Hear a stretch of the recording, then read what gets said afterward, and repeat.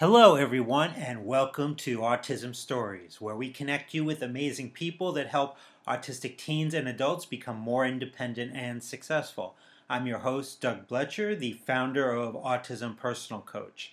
It really is essential to the mission of Autism Personal Coach in making sure all autistic teens and adults that we serve get the support they need, regardless of race, gender, or sexual orientation.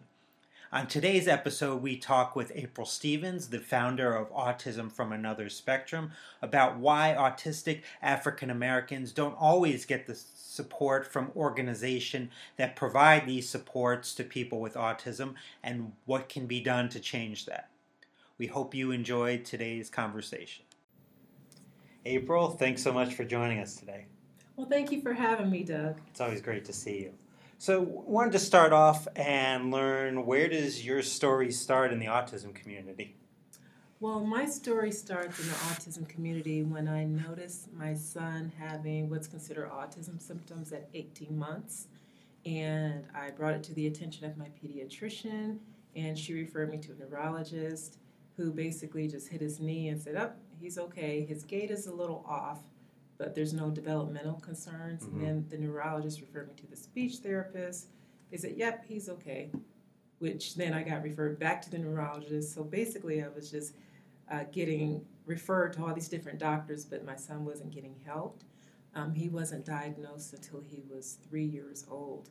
So by that time, we had missed out on the very important early intervention services. As a matter of fact, my pediatrician didn't tell me about Help Me Grow or early intervention services, which means that he had to be put into like a special needs preschool. So that is where my journey with autism began, when he was officially diagnosed with autism. So today I wanted to talk to you about the experience of African Americans within the autism community. And that really starts with diagnosis. I recently read a study that Caucasian children are 19% more likely than African American children to be diagnosed. What do you think some of the reasons for this is? Actually, I read a study where Caucasian children are likely to be diagnosed with autism 54 times more than African American children. So I don't know if that 19% includes that 54 times more, but that is a huge disparity, and there are a lot of reasons for that. So you just can't point the finger and say that they're not being diagnosed because they're not being treated fairly. As African Americans, we have our internal and external challenges that we have to deal with.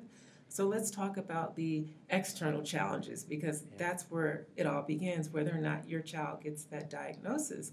I can tell you about my experience when I brought it to the attention of my pediatrician, my neurologist, my speech therapist. I wasn't taken very seriously, and I was explaining the symptoms. I mean, I was saying, well, he's walking on his tiptoes, he's flapping his arms, the words are disappearing, he's having sensory issues. And they were just like, "Oh, he's just a boy, he's mimicking what he sees at daycare, oh, he'll catch up." So one of the reasons that that happens is that a minority parent's concerns are not taken seriously by the medical professionals. So I advise parents now, like when I do my autism workshops and I talk to parents, or I speak at these national autism conferences, start recording what you see at home, because autism doesn't discriminate based on race. It affects every race, every culture, every ethnicity, and it is a global condition. So if you're not able to explain what you're seeing, videotape it, right? So it sounds like would you encourage parents to kind of really push forward in terms of getting that diagnosis? Because it sounds like if you didn't, that diagnosis may never have happened. Exactly, and I want people to understand that without that diagnosis, then they're not afforded the ability to have the proper therapies, treatments, school placement. The teacher or whomever will say that your child is having behavioral issues, and it's not behavioral issues. They may have autism. For example, I'll give you a perfect example with sensory issues. Bright light will cause people to hide because it's very bright. People with autism have different sensory issues, so they perceive things totally different. And sound, if you see someone covering their ears with their hands, that is a sensory issue. So they may consider that a behavioral issue, and it's, they can interpret that as, well, your child doesn't want to hear me talk or something silly like that. And that's another thing when you talk about autism and other special needs with African Americans, and not just African Americans, but multicultural people in particular, you have to deal with racism, prejudice, and bias. And with African American children, they are treated more harshly in the classroom compared to their white peers, and especially if they have special needs. And Ohio was like one of the worst states, according to the U.S. Office of Civil Rights. More kids with disabilities are suspended, and the majority are African American, and it's disproportionate, and there's no reason for it. Can you talk a little bit about those statistics? Because I think a lot of times people are not very familiar with that. Sure. If you go to the U.S. Office of Civil Rights, they have all of the statistics there, and you can look at the charts showing the states, the percentage of children that are suspended from school, and it also breaks it down by race. So you have African American, you have Latino, you have Asian, white, Native American, and others. So when comparing white children with African American children, there's a big disproportionality when you look at the type of kids that are suspended, especially kids with special needs. And this is critical because we have that preschool to prison pipeline, right? And so if you have African American children being suspended from school, that is a pipeline to prison, especially depending on what's written down about that. And people have to understand that the person with the pen has the power to change the life trajectory of that person with autism, just based on what they write down. And that's pretty powerful. So it's important and critical that parents and caregivers are empowered to know their special education rights, but especially for African American children, because they are the ones that are most affected negatively.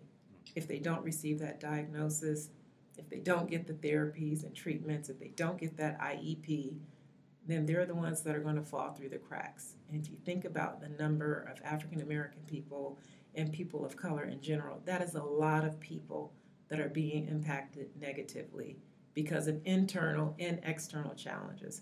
So that was the external challenges. Let's talk about the internal challenges that we have. Autism is considered a stigma across racial lines, okay? However, in the African American community, when you look at special needs, mental health behavior, all of those things are considered a stigma. And no one is very accepting of their child being different or labeled because they know how people are treated when they are different or labeled. So that's our own internal challenge. Then you have to deal with pride, right? Then you have to deal with ego. And then you have to deal with denial and grief. And all of those emotions are things that parents that have people with autism in their family deal with. However, with African Americans, it is more intense. And it's so intense that it prohibits them from getting the help that they need for their loved one affected by autism. Because you have a marginalized community to begin with. Exactly. You have a marginalized community to begin with. There's a lack of awareness of it. There's the stigma of it. And then let's talk about the financial resources to pay for all these wonderful therapies. There are still some insurance companies that do not cover applied behavioral analysis therapy, which has been shown to work with some people with autism. Now, in addition to lack of diagnosis, misdiagnosis often occurs. Yes. So what suggestions do you have for a person or family if they have not received their autism diagnosis, but they do believe that this is a reality for them? I would suggest they always get a second opinion. Never go with the first. If you feel something in your gut that this is not right, I don't agree with this, then find another doctor to do the diagnosis. Because you have to go where the support is, right? And you're the only advocate for your loved one affected by autism. No one can explain what you've seen, what the person with autism has gone through, like you because you live with it every day, 24/7, 365 days.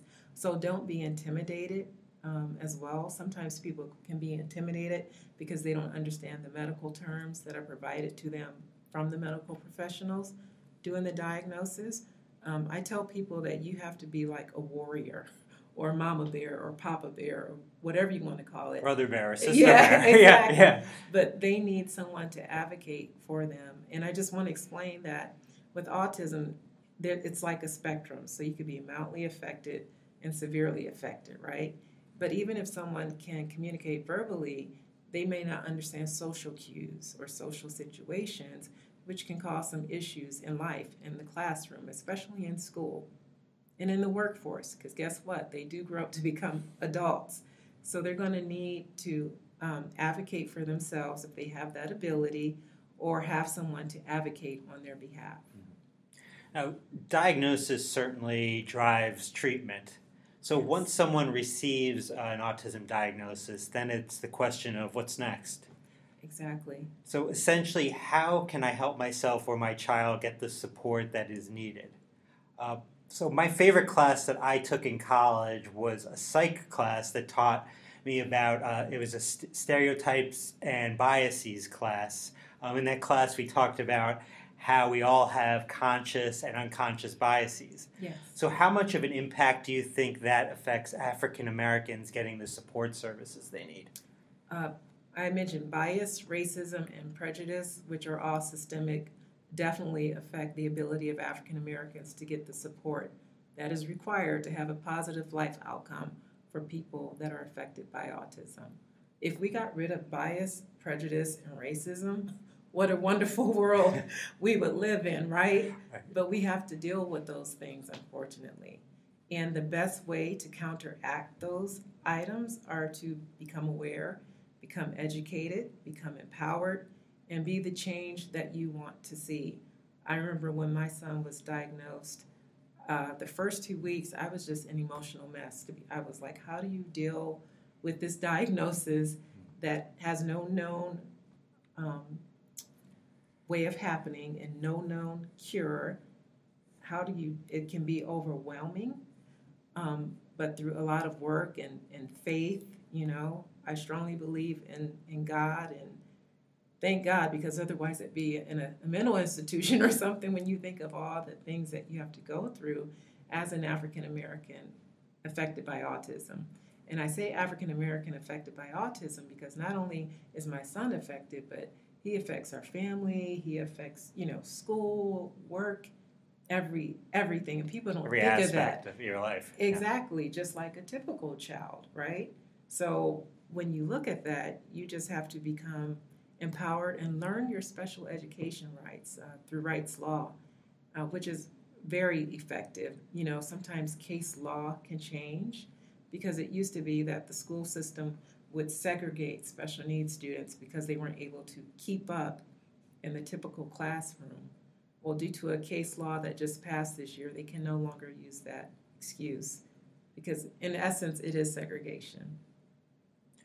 Are there some specific things that you feel like people can do to deal with their unconscious or, unfortunately, conscious biases? I would say recognize it. And I know people say there's conscious and unconscious bias. However, I do believe that certain people know they have a bias. Certain people are not held accountable for those biases, and they don't care how that affects other people's lives because they're not held accountable for those biases. Speak up. Yes, exactly. Speak up. Recognize that we all have biases, right? There's just certain food that I like and certain food that I don't like.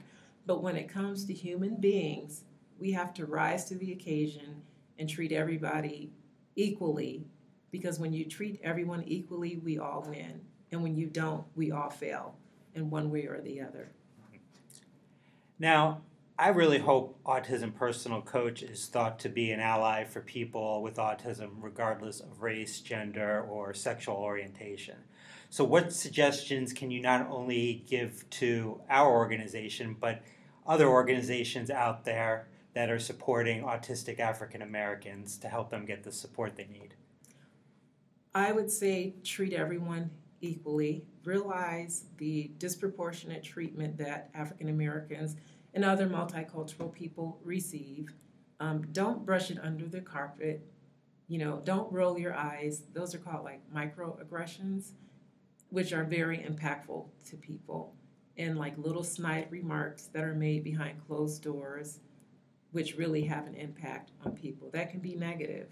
If you turn that around, though, those remarks can be positive. If you take out the sexuality, the ethnicity, the age, the income that the family is receiving, you would be amazed how people are treated according to income, which is terrible. A child has no control over what that family makes every year, none whatsoever. Right. Or the adult. I keep saying child because my son is still, well, he's a young man now. So he's 14 years old. But they do grow up to become adults. And that person has no control over the situation they were born in, including sexual orientation. People in organizations say, we support all affected by autism. Well, do you really?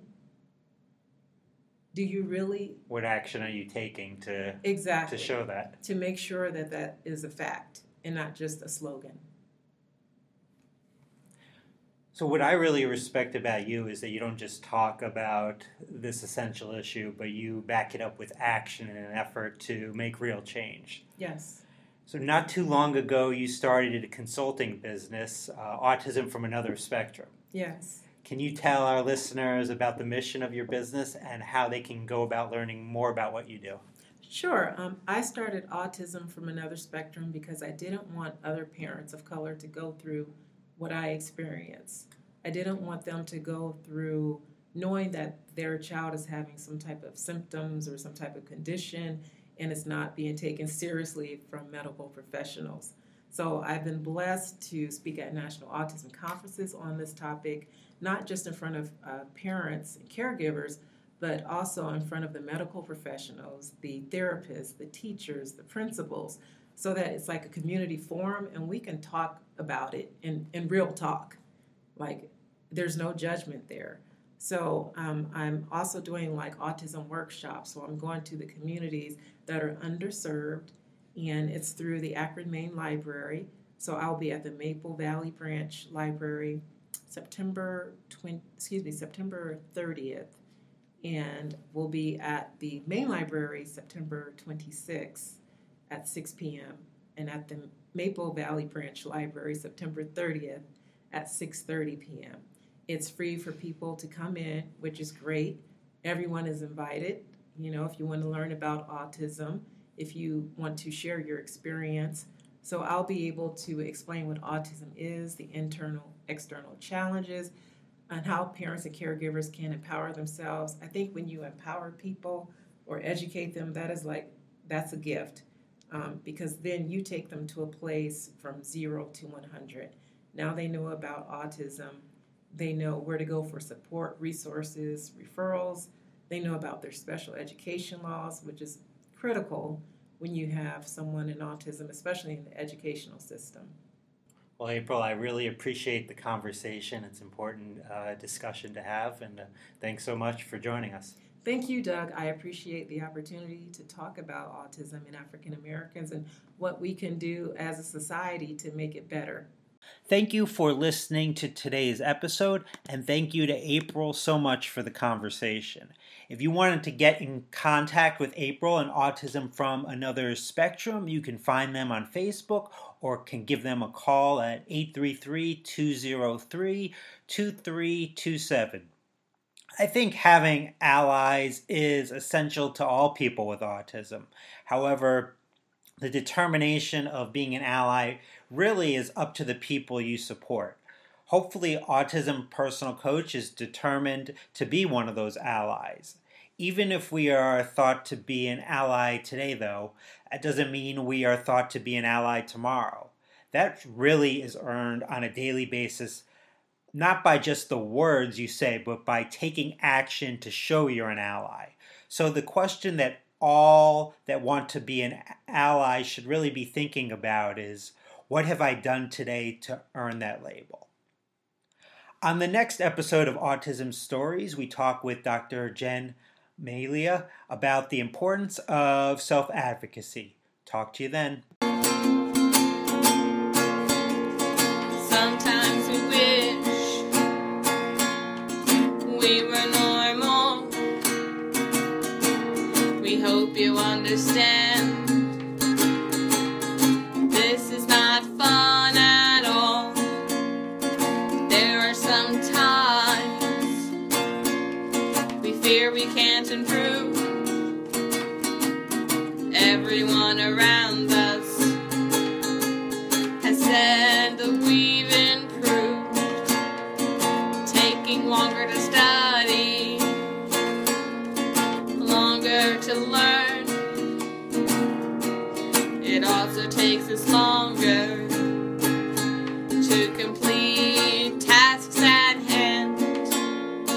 Having Asperger's, not making sense. Our actions are different from you, a human too. Who am I? I'm a human too. I'm just like you.